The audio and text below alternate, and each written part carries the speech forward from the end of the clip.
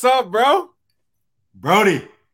Yeah. I'm Back from super hyped, vacation. man. I'm super hyped about tonight, man. Super hyped.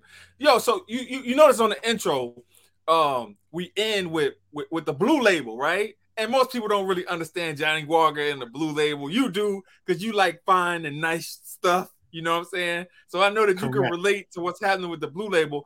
So I'm talking to H, and she was like, "Yeah, I see you got the Black Label." I'm like, "What?" This is why H needs vacation in her life so that she can Absolutely. recenter. Shout out Shout H. out to Shout out H H. Yeah. on All right. vacation. So, man, we got a lot to cover tonight, man. So let's jump right in this joint, I'm man. ready. So we're starting off here, right? I'm gonna set it up, right? Seth Andrew and founder syndrome, right? And so Seth Andrew is the founder of Democracy Prep Public Charter Schools. Came in through the BES Fellowship, the Building Excellent Schools Fellowship. I think he may have been in a cohort around 2006, maybe 2005, right? Because I started working at Democracy Prep in 2007. So I'm coming to you guys from an informed view, right? This is an informed perspective in terms of my lived experience at Democracy Prep, right? Shout out to the folks that are there now. Natasha Trivers doing the damn thing. Shout out to you, Miss Trivers. So recently, actually arrested last year because of some financial mismanagement. And a lot of folks in charter space are not talking about this, right? Like you don't hear very many people saying anything about this, right? It's kind of flying under the radar and nobody's really talking about it. A couple retweets, a couple people mentioning it or whatever, but nobody's really diving in, right? And so apparently some financial mismanagement, he used funds from Democracy Prep in order to pay some interest points down on his mortgage, right? Couple $1 million apartment that he and his wife have in New York City, right? And so my question to you is, as a former charter leader, right? And me as a current systems charter leader in this space, if we were to do that shit, do you think 1 year in jail would have sufficed? No. I mean, I think first of all, this is where, at least from my experience, there should be a wall between, it doesn't matter whether you're the founder or not. There should be a wall between you and the finances. And like, it shouldn't be that easy for you to get your hands on that kind of money. Number one. When I was CEO of See Forever and the Maya Angelou schools, I could have never gotten my hands on that kind of money because there was a CFO, there was like a director of finance, there were all of these layers. And I don't think anyone should have that type of access to that type of money. Just think so to go into it even further, right? Because I want to hit on these key points so folks don't think that, you know, this is an opinionated thing and this didn't actually happen. This is facts, right? And so it says, first they name him as they make sure to name him as a former Obama White House education advisor, right? Like anything that you see is like, oh, he worked for Obama, right? So I'm just like, damn, yo, Obama can't get a break. And so $218,000 from the charter school he founded. And then they throw his wife under the bus. She's a news anchor with NBC, with CBS. I'm not going to talk about her because she didn't do nothing wrong. And he looted money from the escrow accounts belonging to individual schools in the network. Used most of the funds to maintain a minimum balance and gave favorable interest rates on his mortgage. So basically, to pay down the points on his mortgage is exactly what I said, right? And so, man, that's wild, right? And so, but this is why, again, I believe, and I've talked about this before with nonprofit leaders, it is important for leaders of color to understand more than the content of their work. If you're a great teacher and you become a great administrator, it's important to understand finance, charter school policy, et cetera, et cetera, et cetera. The other thing is you need to surround yourself with people who are going to keep you out of trouble, right? Like you need to make sure you surround yourself with people who are going to say like, yo, bro, you shouldn't do this because of X, Y, and Z. But if you need extra bread, I can loan it to you. I can X, Y, and Z, right? And I think that democracy, and the thing is Democracy Prep has done some good things in the world. Amazing right? things. Yeah. And I think that it really challenges those who come behind you because they have to repair that damage. And I think that it's important for charter leaders and nonprofit leaders of color in particular to get training on how to do the business side of their work. Or else, like either your nonprofit or your school fail, you end up in these type of situations. And, I just think a lot of this is unavoidable. And like, listen, like,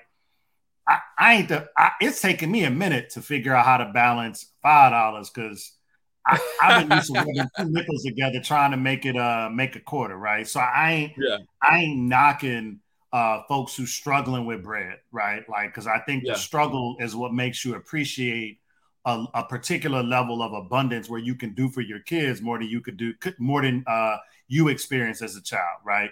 And so what I also think that comes with that is we need to educate ourselves. And I know, there's a push for financial literacy in schools. And I think that would be super helpful because there's things that I learn all the time. And for the grace of God, I have friends who have been in spaces where they weren't in education and they've been in corporate America and they work in finance and things like that. So they can school me on all of these things. So we need to move away from what he actually did, but also think about us as Black folks in leadership positions. You got to surround yourself with people who know better so that we can do better collectively, for real. Yeah. But so Natasha being an African American female and then coming after him, right? Yeah. It's real hard to kind of to precede someone, right? In a network that they founded. Yeah. And so, but she's doing a remarkable job. She's holding that shit together. She's holding it down. So shout out to that Black woman for doing her thing, given the constraints that she's been given and given this situation that she's been given. So shout out to her. But shout out to charter school leaders in general, because I was having a conversation with somebody the other day and they were like, Simmons, I can't believe you support charter schools. And I said, I support good schools. And I literally quoted Ray Ankrum. And I said, in the words of Ray Ankrum, if your school is trash, it don't matter whether you public or like a charter or whatever, it's trash. Yeah. So like, that ain't good for kids. You know my theory, man. Hey, if you got a trash ass school, I need that building. Because I need to turn it into loft conversion so that we can do affordable housing for teachers. Because teachers can't live in the neighborhoods in which they teach in, right? And what better way for we got these condemned school buildings, right? I'm thinking about in Baltimore, there's some old schools that are not being used. Imagine if those schools were turned into lofts, and so folks that were living in the county that wanted to actually live in the city could live in the city, right? It could change the trajectory in the landscape of a school district if we just make housing affordable for teachers. Shout out to Naomi. I see you in the building. Talking about the Menotti Fellowship. The Menotti Fellowship is a fellowship from NCC. I'm doing a commercial. The Menotti Fellowship is a fellowship from NCC that supports system leaders and school leaders from single site charter schools, from the National Charter Collab. So shout out to Naomi Shelton. We gotta bring you up. That's episode 25. We having guests. Yeah, we should definitely bring her on. I'm interested to hear more about the fellowship. We should put together a list of fellowship for all of the audience, a whole different list of fellowships for people that will help them grow in their careers. Because I definitely, I love a good fellowship. Hey, ain't nothing like a good fellowship or a good time at Pahara. Shout out Maritza. Marissa, I see you in the building. We got to bring you on, man. We got to talk to some of these Black and brown parents, and you will be the best person to do that because I know you are bilingual. Hey, yo, we need to do a show on the amount of intelligence that it takes in order for you to be bilingual, because there's a lot of deficit in K-12, probably like K through PhD in terms of like how folks look at the folks that have English as a second language. That's the American way. Yeah, but bro, they don't understand how difficult it is in order for you to master that other language, right? I'm I always know amazed, because I've tried to learn other languages, and them shits is a whole hell of a lot harder than learning man. English. Man, I was so terrible at French when I was in high school. They kicked me out of that joint and told me, "Look, you need to take Spanish your last 2 years because you may not graduate from high school." So I was like, all right. But yeah, I mean, I'm always amazed at the people who know 4, 5, 6 different languages and like are fluent in all of those. And we need to do a much better job, in particular in the Black community, of elevating that as a skill set that we embrace, and making sure that bilingual schools in the charter sector aren't built around elitist principles that only allow the select few to get in, but make sure that access is much more available for all of our young folks. So Yeah. I speak Detroit. I don't know that. I tried to learn Spanish when I lived in the Dominican Republic, but that didn't go too well. Yeah. So, hey, next up, man, we talking about monkeypox, right? And so we're not going to talk about it. We're not going to segue into this.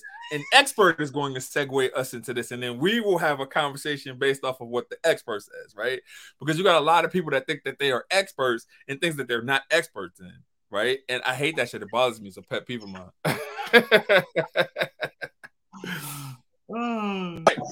So Dr. Phillips, man, I know a lot of folks that are in New York, a lot of folks that are in San Francisco, where this thing is hitting the fan, coming from the World Health Organization, and then also some states are also putting themselves on high notice about monkeypox, man. Can you talk to us about that? You feel comfortable talking to us about that, and like, and what should folks be doing? Well, again, I think, monkeypox is similar to smallpox. It's a viral infection. It is usually exchanged via respiratory secretions or direct contact. It could take, anywhere from a couple days to up to 3 weeks to start to demonstrate. The first symptoms you might have: fever, chills, flu-like symptoms, and then you can have a rash. The rash can start as some pimples, and I'm sure you've seen the many pictures online of how aggressive they can be. This again, usually can clear up on its own. There's some antiviral medications that can be helpful. There's a vaccine that is helpful. As far as where it is, unfortunately, rearing its ugly head, it's in situations and populations that have high risk activities. So, unfortunately, we've been seeing it a lot in men who have sex with men. But I would probably equate that to any people that have high-risk sexual activities need to be very careful, again, because that is a space that can, where you can contract it very easily. If you are living in those spaces, I would highly encourage you to consider getting vaccinated to protect yourself. And if you are, impacted by monkeypox, I would strongly recommend that anybody you've been in contact with, let them know. You want to let your doctor know if you've been exposed, so that they can, direct you in the right way. I hope that gives you. No, it absolutely does. And then, because I know we're, bro. So set up by the doctor, right? Because like it's important. Again, it's important for us to set these things up right. So, sir, man, what are your thoughts, man? What kind of stood out for you, folks in the audience? Yeah. If you were listening to that, what stood out to y'all? Let us know in the comments. I'll be honest. Since the start of monkeypox, and I'll say probably over the last 3 or 4 years, I've kind of tuned out of my usual routine. You and H know, like, I used to be really big into the news. Every morning, CNN, MSNBC, like all of these things. And I'll admit, like, I had checked out. I would see it on social media, but yesterday was the first time I'd actually dug in and kind of done some listening to what was going on. And I think that, the challenge is that this runs the risk of the trope and the stereotype, like HIV, of only being something contracted by gay and trans men, if I'm understanding correctly, right? And I think that's dangerous, right? Because one, it creates a problematic response and a toxic culture towards gay brothers in particular in our community, right? And if people pay attention, it's not exclusively connected to relationships that gay men have with each other, right? Yeah, he cleaned it up. He named it, but then he said high risk. And I think for me, it's important to name that it's high risk behavior, right? And there are a variety of ways of describing it. Because once we go down that rabbit hole, then we get into a space where it becomes like the China virus and other derogatory ways of describing a people when that is totally not factually true. And it's just derogatory, right? And built upon heterosexism, homophobia, et cetera, right? And anti-Asian bias in the case of the China virus. So I think there's that part for me. The other part is that I appreciate the Hands Sunday because I don't think there's enough information out about what it is. Because until I heard that, I didn't realize like what it would look like. And I was talking to my mother today, and she was like, "Oh yeah, I can't go to the mall anymore and try on clothes." And I was like, "What? I ain't taking no sheets. I'm taking my own sheets to the hotels and da-da-da-da." And I'm like, huh. And it had never dawned on me until I had this conversation. I just think that in the Black community in particular, we need more education about this so that young people, families, and communities are educated about it and not ignorant about it. And I didn't even realize till I heard him talk about it, there was a vaccine. Yeah, so there's definitely a vaccine. There's not. So right now, currently, hold on. Minimal. The other thing I learned from watching another video about this is that in order to get the vaccine, I think you actually have to catch monkeypox. Yes, you do. Yep. Which I didn't know. I was like, well, shit, that ain't helpful. It's not helpful at all. So America has a healthy dosage of the smallpox vaccine. There's a minimal amount of the monkeypox vaccine, and so that is why you can only get it if you contracted it, right? And so if you contracted it, that's the only reason why that's the only way that you can get it. And so right now, what they're doing, similar to COVID, is that they're ramping up production on this monkeypox vaccine so that it can go out en masse, right? But my thing is this: I'm coming at this from a whole different angle, right? I'm coming at it, and folks, if you are in the audience right now and you tote your Bible and you do the things that you need to do in terms of keeping your keeping yourself in good relations with God, right? I'm thinking about Genesis, right? So I'm thinking about all of these diseases that have happened, that have been eradicated, right? We got monkeypox, we got malaria showing up again, you got smallpox showing up again, you got polio showing up again. Bro, this is the end of times, right? This is the end of times. The only thing that we are missing right now is we're missing the locusts, right? With the plague, bro. This is the end of times, man. We had the cicadas already, so. Yes, we absolutely had the cicadas, bro. This is the end of times, man. It's like, yo, you got these people running around here on January 6th attacking the government. Man, this is the end of times, bro. And ain't nobody being held accountable for it, bro. End of times, I'm telling you. All right. Listen, yeah, I can't go that far down the rabbit hole because I have young kids and I want to be optimistic for when they go to school on August 22nd and say like, damn, Malcolm, all you gonna do is complete. Oh, it's Revelations. It's not Genesis. It's Revelations. I don't know how I got that wrong, man. I told my Bible. Yeah, you put it in all in reverse order. You started with shout death. Shout out Diana. Shout out Chad. Shout out Toya. And shout out Nancy and Tracy. We see y'all in the audience, man. Thanks for coming to kick it with us. If you could like or share this, that would be we'd be extremely grateful for you doing that. Thank you. And check us out on Spotify too. You gotta tell them it's available on Spotify. Yeah, definitely on Spotify. So what we talking about next? All right. So this right here, bro. This right here. I know you. I know you ready. I know you ready. Let me set it up, though. Let me. Let's go. Let's go. So Come on. Mystikal, right? So Mystikal, a rapper from the South, right?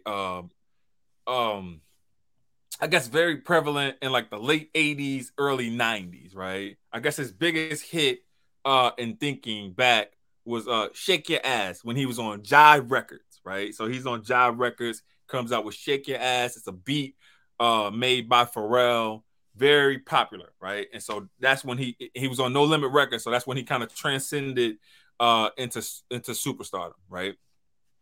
So he had a female financial manager, right? And somehow or another, she had like stolen money from him. And so, in order for him to get even from her stealing money from him, he forced her into a sexual act, right? And so that's rape allegation number one, in which he went away and did 6 years for, right? Mm-hmm. And so, this is not my opinion here for folks that are listening to this, right? He was convicted in a court of his peers, right? It's Louisiana, so it's only so much that that you can say about that. But regardless of the fact, he was convicted of this crime in a court of his peers, right? So then, once he came home, there was a second allegation of a rape, right? He was held for $3 million bond, and then eventually those charges were dropped. And there's a lot of reasons and rationales as to why charges can be dropped. Doesn't necessarily mean that he didn't do it, just means that he ended up getting out of the situation, right? And so from the second time to the third time, there were some domestic violence charges. Apparently, he can't keep his hands to himself, right? And so now we're coming up on the third charge of rape in the first degree. Also accused of strangulation or whatever, right? So this basically says to me that he can't keep his hands to himself. Now, the problem that I have with this, sir, right, is that you still have some people out here that are saying he's innocent until proven guilty, and that why are we bringing a good man down? Why are we bringing these artists down? Why are we having these types of conversations about these artists? And so I'm rearing you up. I'm letting you go. Yeah, my Mystikal opinion isn't as nuanced as Deshaun Watson. I can't have a show and not talk about nuance. Mystikal is much more straightforward. Like, to me, bruh, like, what are you doing? Like, what? Why is this even a conversation? Okay. So for me, I don't really get why people are up in arms about the Mystikal thing. Like, I don't get it. I just don't. Like, I think that there's a common denominator to both, right? I will say, is that there's this suspension of truth when we think about the number of people who don't want to critique other Black people. What I mean is that, and you and I and H have talked about this before, right? It's almost like when I would go into the barbershop and it's like, oh, Doc, like, the X and Y and Z and Obama, such and such and such and such. And I'm like, look, I would never want to be the first Black president in the United States of America. I mean, I'd never want to be a president in general, right? But that also doesn't mean that we shouldn't hold brother Barack Obama accountable for things that don't align with what we expect of our leaders, right? And they would get all mad in the barbershop. Are you such. Bro, I'm like, I don't know. I don't. Absolutely. Bro, because there's only so much. Listen, there's only so much that he could do as president of the United States, right? It's like you gotta understand social studies. You gotta understand U.S. history in order for you to understand that. But my point, sir, sir. My point is that similar to Mystikal, I don't disagree with what you were saying. My point is that we have to be willing as Black folks Shake it fast. Yeah. Oh yeah. Uh, Yeah. I love the comments, man. Yeah, the I love comments it. are crazy. Anyway, I just think that I'm not willing to not believe black women. Yeah. I'm just not. Yeah. Right? I would rather say, okay, let's get to the bottom of it. And if you are a repeat offender of these such things, Yeah. like you want me to believe that you didn't do it, but yet you were convicted once. Yeah. And then the other thing is who's, as I said in the previous part of the show, who's around him that allows him to put himself in these situations consistently? Yeah, bro, that's wild. Now, Sean Watson, I have a real opinion on. Okay, so what you say you have a real opinion on him? Yeah, Mystical, I'm kind of ambivalent on. Like, Okay, and so let me give you the full screen so you can share your full opinion. If you could just set it up for folks so that they understand exactly. Yeah.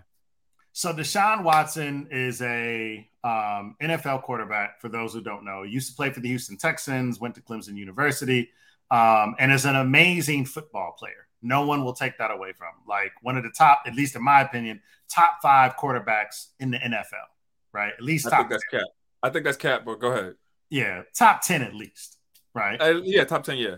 He was accused while he was in Houston of sexual misconduct with massage therapists, 24, 25 of them, some number that is just way out there, right?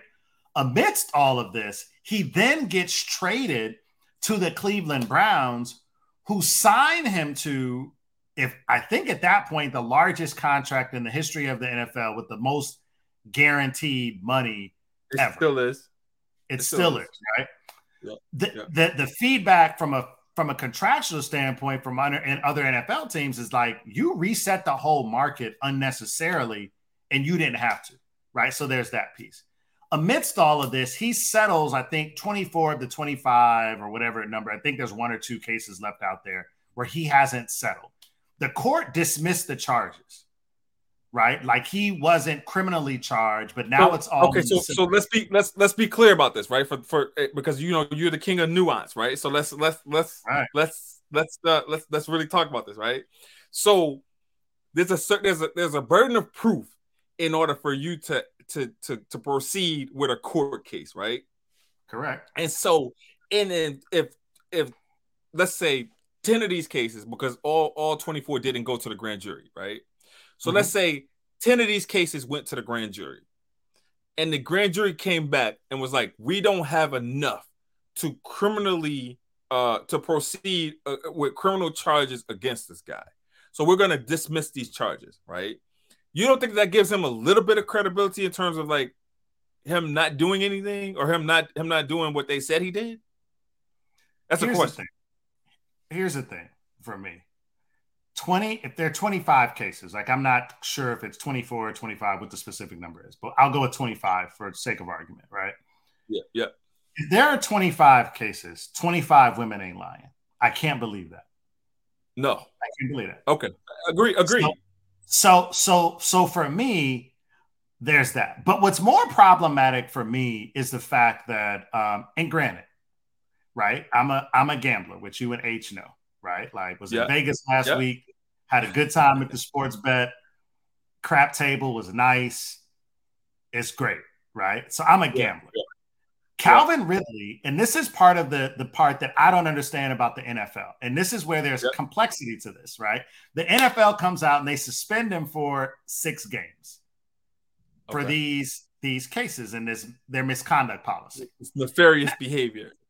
His nefarious behavior, right? Yeah. And the thing for me that is so interesting is the NFL has now backed themselves into a corner, because it used to be when Roger Goodell was the commissioner, and now what's the guy's name? Adam Silver? No, is that basketball? No, Adam Silver's NBA. Who's the commissioner now? It's not Goodell. It's still Roger Goodell. It's still Roger Goodell. Yeah, still Goodell. Yeah. I get it on. He's got a lifetime appointment. Yeah, I bet he does. In Lifetime He does. bag. He does. He does. Yo, them owners love his ass, bro. He got a life. Roger Goodell has a lifetime appointment, bro. Man. Yeah. Anyway, I don't even go down that bag he getting. But anyway, and what they did was after like all of these other cases, Goodell was the judge, jury, and executioner, for lack of a better term. Yep. Right? Yeah. They then said and took the feedback that that's actually not good. They came up with a new structure where they had an independent arbiter make these decisions. Well, an independent arbiter came back and made a decision on 6 games. So now they could. They can. They can. Technically, he does have the power to overturn it because he put in that additional layer. He put on that additional layer. But if he does that, he's going to get sued and they're going to lose. And they're going to lose. But the thing is that with Calvin Ridley, right, I want to highlight that, he bet on football games when he was on the injured reserve. He's a whole dumbass. Which whoever's in it, again, whoever's around him should have said, bro, this isn't a good idea. You should give me your money. Let me go bet on the games if you want to bet, right? So there's that piece, right? He got El Michelle, hold on, real quick, because I want you to finish this point. El Michelle, don't you go nowhere. We got something coming up for you next. Go ahead. She's gonna be fired for this one. And the thing is, El Michelle gonna be like, "What's the agenda for this show?" H ain't around. Y'all two on here with no agenda, because she love to talk about the agenda. I had the agenda. I set out the commercial, but go ahead. And so, he got suspended for a whole year, lost $11 million in checks, and I think, was it last year or is it this year that it's in? Is it last year? No, it's this year. It's this year in which they're going to enact the penalty. Right. So he's going to lose $11 million because his game check. Deshaun Watson, he's not suspended for a year. And I think they said he's only going to lose like $300,000, $400,000 in bread because of how the Browns set up their contract. His contract. Yes. So part of me is like frustrated that the Browns participated in the shenanigans. Yeah. And I'm just like, you've awarded his behavior. Kaepernick can't never play in the NFL again. Ever. But Deshaun Watson can. I'm confused by all of this and how it all works. And it bothers me that the way in which he has been less than contrite, he's exhibited no humility. And I'm like, bro, like, you ain't got no mama, no auntie, no sister, no nothing. Like, you don't have any empathy, and you ain't got nobody around you telling you like, bro, this is no good. Like, what are we doing here? So it's disappointing in the NFL. And I'll admit, I was disappointed when I heard about this because I actually thought Deshaun Watson was an amazing football player in a bad situation from a football perspective in Houston. Like, I thought he should have left Houston, taken a trade, whatever. But so when I heard this, I was like, damn, like 24, 25. And I'm like, what, bro, like, what are you doing, man? Like, what? I ain't understand it. So it saddens me, but I will say my hypocrisy in the world is my love of pro and college football and hip hop. Yeah. Right. Like, and there's a level of hypocrisy that I struggle with on a consistent basis of like, damn, I don't want to watch college or pro football because of all the things that I'm like, kids ain't getting paid, but yet the coach is getting 8, 10, 15, $20 million. NFL and cash and plus the Lions will never win, which is, although I'm putting it out there for Sharif El-Mekki. My Lions are coming for y'all. We're moving on. We're moving on in the show. You're losing the audience. That's all right. You're losing the audience. Hey, so really quick, this next thing we're talking about here is men interested in AKA the Miakas. We're talking about the Miakas, right? And so, full disclosure, right? In undergrad, I was a Miyaka. Bro, I was a Miyaka in undergrad, right? And so I don't know what has happened in terms of like what this transition to what Miyaka is now compared to what Miyaka was then, right? And so I'm interested to dive into this segue as a form of Miyaka, right? Because I had to resign after I found out like what's happening now. I gotta find. I had to resign. Like it don't match with me, and I'm not anti LBGTQ AIA. I wear my pride socks. I represent. I do everything that needs to be done in terms of being a good ally. But I just don't understand this. And so let's go through it. El Michelle, if you in the comments, any AKAs in the comments, if you want to share your thoughts in the comments under a pseudonym or whatever, I understand. We're not trying to get y'all letters snatched, but we are trying to have a conversation about Miyaka. All right. So you brought it to my attention, right? Somehow or another, being messy, and and I couldn't let it go. And so it looks like the Miyakas are so background, right? Because I think I have the wrong screen. It was at a Texas school, I think. Yeah, a Texas school. Is it Texas HBCU? Yeah. In which a group founded well, they didn't find anything, right? Let's start there, right? Miyakas have always been present in terms of like men supporting AKA. So I'm guessing, and I don't know. Somebody in the audience can kind of clear this up if need be. When I was a Miyaka, it was more so like men that support these young ladies when they're going through their process, when they're going through their program, right? Not gonna say pledging because pledging is illegal, outlawed in 1985. But when they're going through their program in terms of becoming an AKA, you had fellas that would support them, right? And those dudes were labeled as Miyakas. Same with the Deltas. I think Deltas is Delta Gents. The Zays, I think they just call Sigmas. And then I wish H was here to give us the name for I think it's SG Romeos, the Romeos for SG Rose, right? Y'all got too many names. Everybody had a little group in terms of like who would support or whatever, right? And so now what I'm seeing is that you have a group of gay men that have taken over Miyaka and are now trying to sue in order to become members of Alpha Kappa Alpha Sorority Incorporated. So, bro, what are your thoughts? Because I know there's a lot of nuance to this for you. There's nuance for me. Yeah.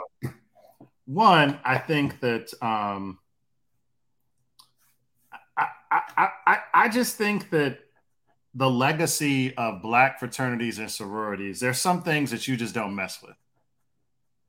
And I'm just not convinced that wow, my homeboy Chad coming for the Lions. That's all right. Wait till we gonna go 8-8 this year. But anyway, I think that there's some things that are just is El Michelle an AKA? She is. She must be. She is. We should have her on the show to talk about this. She went to Syracuse. Yeah. So yeah, and I just find that the whole thing is just fundamentally flawed. And like, why would you want to join a sorority if you're not a woman? Now, I will say that I am. There's nuance to that. There is nuance, right? There is nuance. And that's why I'm kind of puzzling through to how to think about this ever since I shared the article, because I had never heard of it before, you know? Yeah. And I know a bunch of AKs, right? Like, yeah. I just do. And like, so I circulated it with them. And I won't get into the details of how they explained it to me. I think it's better left for a show where it is unfiltered for members of Black Greek letter organizations to come and talk about this, right? Yeah, you're not getting that show. You're not getting that show. Yeah. It's too much pressure out here. But go ahead. Yeah, so I think it reminds me of of my struggle with things like when white people show up at an HBCU. Okay. Where for me, or a white person shows up to the barbershop. And I was talking to my barber about this the other day because he moved shops. And the shop that he was at shut down. And I was like, well, why did they close? And he was like, all the black barbers left because there started to be more and more non-black folks who came into the barbershop, and it changed the dynamic because a black man's paradise for that 1-2 hours of your week is in the barbershop. You can talk about whatever you want related to black people. You could talk about whatever you want related to race, anything you want. You could say the most ignorant shit you want in the barbershop, and it's a safe space, right?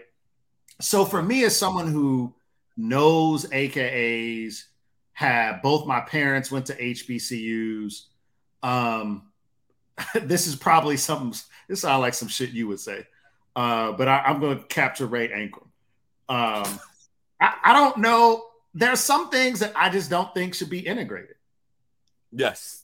I just think that because of the ways in which black people have to experience the world, it is okay for us to have things that's just for us, both by race and gender, right? Like, I just think the world of black women, knowing black women, seeing them succeed, seeing them be marginalized by black male patriarchy and other forms of white supremacy, I think it's okay and a necessary space for black women to gather, support each other, love each other, and hold each other up. Right. In the same way that I always want to ask, and I know one white guy who's in a black fraternity. He's a Sigma.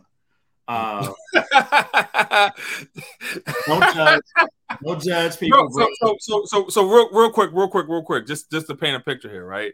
So there are white members of every D9 organization. So let's not get it twisted, right? There are white members of every D9 organization, right?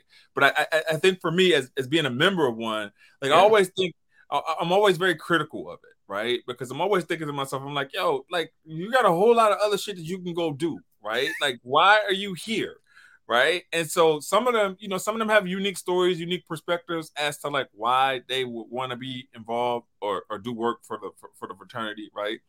But some of them, again, are opportunists. Right. I've seen white fraternity members that will become a member of the organization only to use that membership in order to network and get their feet in the door, never to look back at members of those black organizations. I've seen this shit happen. There's a Kappa right now. There's a Kappa right now that is in the entertainment industry that went to school with some of my buddies or whatever, and he don't mess with them, they don't mess with him or whatever. But he used that as a segue to get him into the industry, bro. Serious, real talk. See, I think that there is a need for internal discussions of these things behind closed doors with Greek letter organizations, the Black church, barbershop, et cetera, et cetera. There are just some conversations that I think have to happen amongst black folks in our individual organizations around holding ourselves accountable, around what is it that we think our organization should be and become in 2022 and beyond, based on where things are currently. And I often find that I'm not convinced that we want to take that type of time as black folks to really have those difficult conversations, right? And I think and it's always hard. It's like being black in academia, where someone would always say, well, they would have all these opinions about academics, and I'd be like, yeah, but like you ain't even in the space. So there's more nuance to it, and the same level of respect that I have for black academics and black fraternities and sororities, I also have equal criticism and critique of those organizations and their unwillingness to hold their own selves accountable in mass, not individually, but in mass. And I think that And I just find that the conversation about the Miakas is nuanced and requires all Greek letter organizations who may have this experience, because I would imagine it's not just AKAs dealing with this.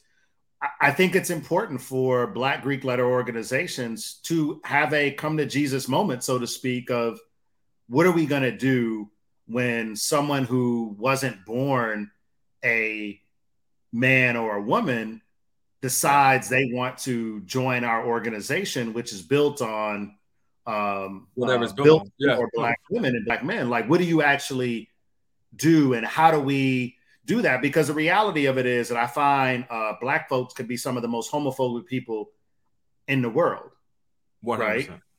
And I think that we need to own the ways in which our homophobia frames how we maintain organizations. So I think it's complicated, and I wasn't trying to be messy when I sent it. I had never heard that before. When someone said it to me, I was like, "Oh, this is a thing." Absolutely, 100% trying to be messy. It's okay. Like, you were trying to be messy as fuck. Look, man, you succeeded. All right, Trump, Russia. So Trump, is in the news again. This dude is in the news every day. The problem that I have with Trump being in the news is that he's not in jail, right? Like, he should be in jail and then be in the news, right? Because, like, we know that this dude is a criminal. He's a crook. He's a charlatan. He's a carpetbagger. Everything under the sun we can associate with our former president, who, if some folks have their way, will be elected again as president, which is scary as hell, right? And so here's what I will say about this, right? So we got Brittany Griner, free Brittany, right? We had t-shirts. We got to show out for H, right? And so Brittany Griner, WNBA superstar, who probably could be effective in the NBA, right? Agreed. Is currently locked up in a Russian jail, right? And so they're saying that he tried to smuggle marijuana cartridges back home or whatever, right? And so from what I'm hearing, right, and from what I'm reading, is that this may have been prescribed, right? Some of the stuff that she was the stuff that she was bringing back may have been prescription medication, right? And so we have the United States government, who's getting a lot of pressure from the Democratic Party in order to get her back, right? Get her back to the United States. And so there is a deal in the works. Tony Blankenship, I forget what our Secretary of State, his name is Tony something, is working. We're trying to work a deal to where we give the Russian Bin Laden back to Russia in order to get Brittany Griner and some other guy back from Russia, right? And so Trump comes in, and Trump is like, that doesn't seem like a fair deal. So I want to hear your thoughts on this, because a lot of people are in the Trump camp on this, and these aren't Republicans. These are just people that just feel like it ain't a fair deal. So go ahead. What are your thoughts? First of all, anything intellectual and Trump and thoughtful don't go together. So let's start with that, right? Like, I don't take him seriously, except about one thing. When he came into office, he said, I want to drain the swamp, right? I agreed with him that there is a swamp of the political class of people that this is what they do. They do politics as a career, right? And sometimes that can blind you to the needs of the people, right? Now, his assessment of the swamp and nuance of the swamp, I disagree with, right? His assessment of Brittany Griner is spoiled. I just find to be disgusting, because he pardoned people who were entitled. He pardoned Kodak Black and Lil Wayne, bro. Like, what are you talking about? Like, that part. Now, the trade, I don't work for the State Department. I'm not going to get into whether they should trade dude for these two people, because one life how do we determine whose life matters more than another? Right. I think that's difficult. But I also think that there's an opportunity to reset this young sister's life by bringing her home. And, does that mean we risk unleashing this guy on a whole lot of bad things? I mean, it's quite possible, right? And that's where I struggle, because I lived through 9/11 in Detroit as a teacher, right? Like I don't, if someone is possibly contributing to that type of stuff, it's scary to me. And I think that the Biden administration is in a no-win situation with this one. I think it's a no-win situation. Like I mean, there are some people who believe she was just smuggling weed into Russia and like it wasn't prescription, but I tend to believe what I'm hearing, that it is prescription. And, there's a medical card, although I need to figure out how to get a medical card, but that's a whole other conversation. Antony Blinken. That's because I like to correct myself. That's the Secretary of State. And they call him Tony. So Tony Blinken is the Secretary of State. So why don't you break it down for us? Because you and I have had this debate for quite a while, and you and I disagree on this one. We definitely disagree on this one. So my thoughts are this, right? My thoughts are that, don't get us. I'm gonna channel my outer H, right? And so in channeling my outer H, I think that this would have never happened. She would have never been in Russia had WNBA players were fairly compensated and paid their worth, right? And so like if WNBA players were paid a similar amount to the max deals that we're seeing from some of these NBA players, right, then she would have never had to go to Russia in order to play basketball over there, in order to make a living wage for her family, to support her family. So we'll start there, right? And so want to give her props for being an athlete and using her athleticism to go to Russia in order to make money to provide for her family, right? But you got to know where you listen. You got to know where you're at, right? And so you are playing pro basketball in a place that has just started a war, an unnecessary war with. So you already know you in the home of a bully, right? And so you being an American in Russia, given the fact that America is supporting Ukraine. Probably more than anybody else, right?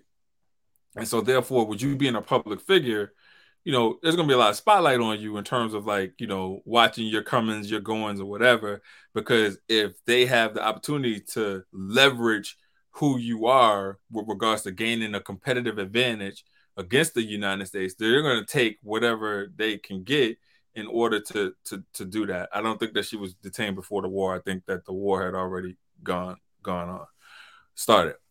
And so, and plus, we think about when we think about the Ukrainian war, we don't think about the land that they had taken, the annexed land, and like all this other land that they had taken from Ukraine prior to this actual bombing of the capital, right? So like this war is a war that has been going on for years, right? So Naomi, get out of the comments trying to correct me. You will not correct me on this. I know my shit. Can't deal with the right now. Yeah, and so you have that part, right? Yeah, man, I wish, and people are like, well, if LeBron had been in Russia, then America would have done things in order to get him home faster or whatever, right? And I think there's nuance to that argument, because I don't think that LeBron would have had cartridges on his person or on his being in order to be detained by the Russians, right? And so I think that's the argument that I want to focus on. I don't want to focus on like the patriarchy that's involved in this, because we all know that that exists, right? But what about I'm gonna have common sense in terms of like, yeah, but I think this is where we need to talk about the global legalization of marijuana. Mm-hmm. Okay. To me, and okay. And you and H know this, right? Like for me, I tend to find that people don't want to have conversations like that because it makes some people uncomfortable, right? And I think that there needs to be a much broader discussion around the globalization of marijuana, globalization that is legal around marijuana. And then I think, to your point, which I remember H saying this at one point to us when we were talking about this off the show, about she wouldn't be in this situation if the WNBA was paying the same wages that the NBA was paying, right? Yeah. And I think that's something I hadn't thought about that was really refreshing when I heard H mention that in all the ways in which she holds us accountable for things like that. And I worry about how she's going to do when she is released. Yeah. Right. Like, is she going to be able to reorient to her family? I think she and her partner have a daughter. I think. They do. Yeah. I think the baby is pretty young, separate from her basketball career. You know, like when you're an athlete that's gonna be tough too. That's a long layover, and like being a pro athlete, there's a lot that's involved in that, man. You don't just show up. You don't just show up like Leonard Fournette. That dude showed up at 395 pounds or something crazy, man. It was like, I was like, bro, like, what are you doing, man? Like, what just happened here? You like, what's going on here, man? But shout out to Leonard Fournette. He should join the show and talk to us about his career. So he's listening. He should join us. Yeah. And so let's go back to Neighbor, because I gotta give her props when she finds out a fact. And so upon Naomi's research, right, it was a week later in which Brittany Griner was detained. She was detained on February 17th, and then the Ukrainian war, or the invasion of the Ukraine, started February 24th. And so my point is that because they had troops at the border for months saying that they weren't going to do anything, and that this was all like a military procedure and whatnot, right? And like you had seen like this media campaign of like, oh, we're going to just blame it on the West. This is the West that's doing this and that, before they even went and invaded, right? Mm-hmm. And so they had known or had plans that they were going to invade Ukraine months before they actually invaded Ukraine, right? Mm-hmm. So even though that was a week later in which the detaining occurred, right? It still, I think, played an important chess piece for the Russians in order for them to be able to do that, because they knew that they were going to invade Ukraine. That was my point.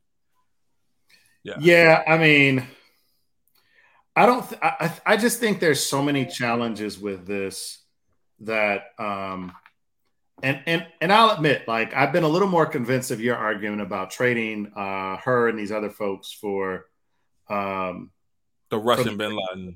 Merchant of Death is what they call him, right? Like, bro, I'm like, call you that. That's something. Yeah, like, I watch Homeland, bro. I know. But the thing is that in the U.S. government and in our society, we've traded for worse. Yeah. Right. And so that's the thing for me. It's like, all right. And I'm sure, I'm a conspiracy theorist, obviously.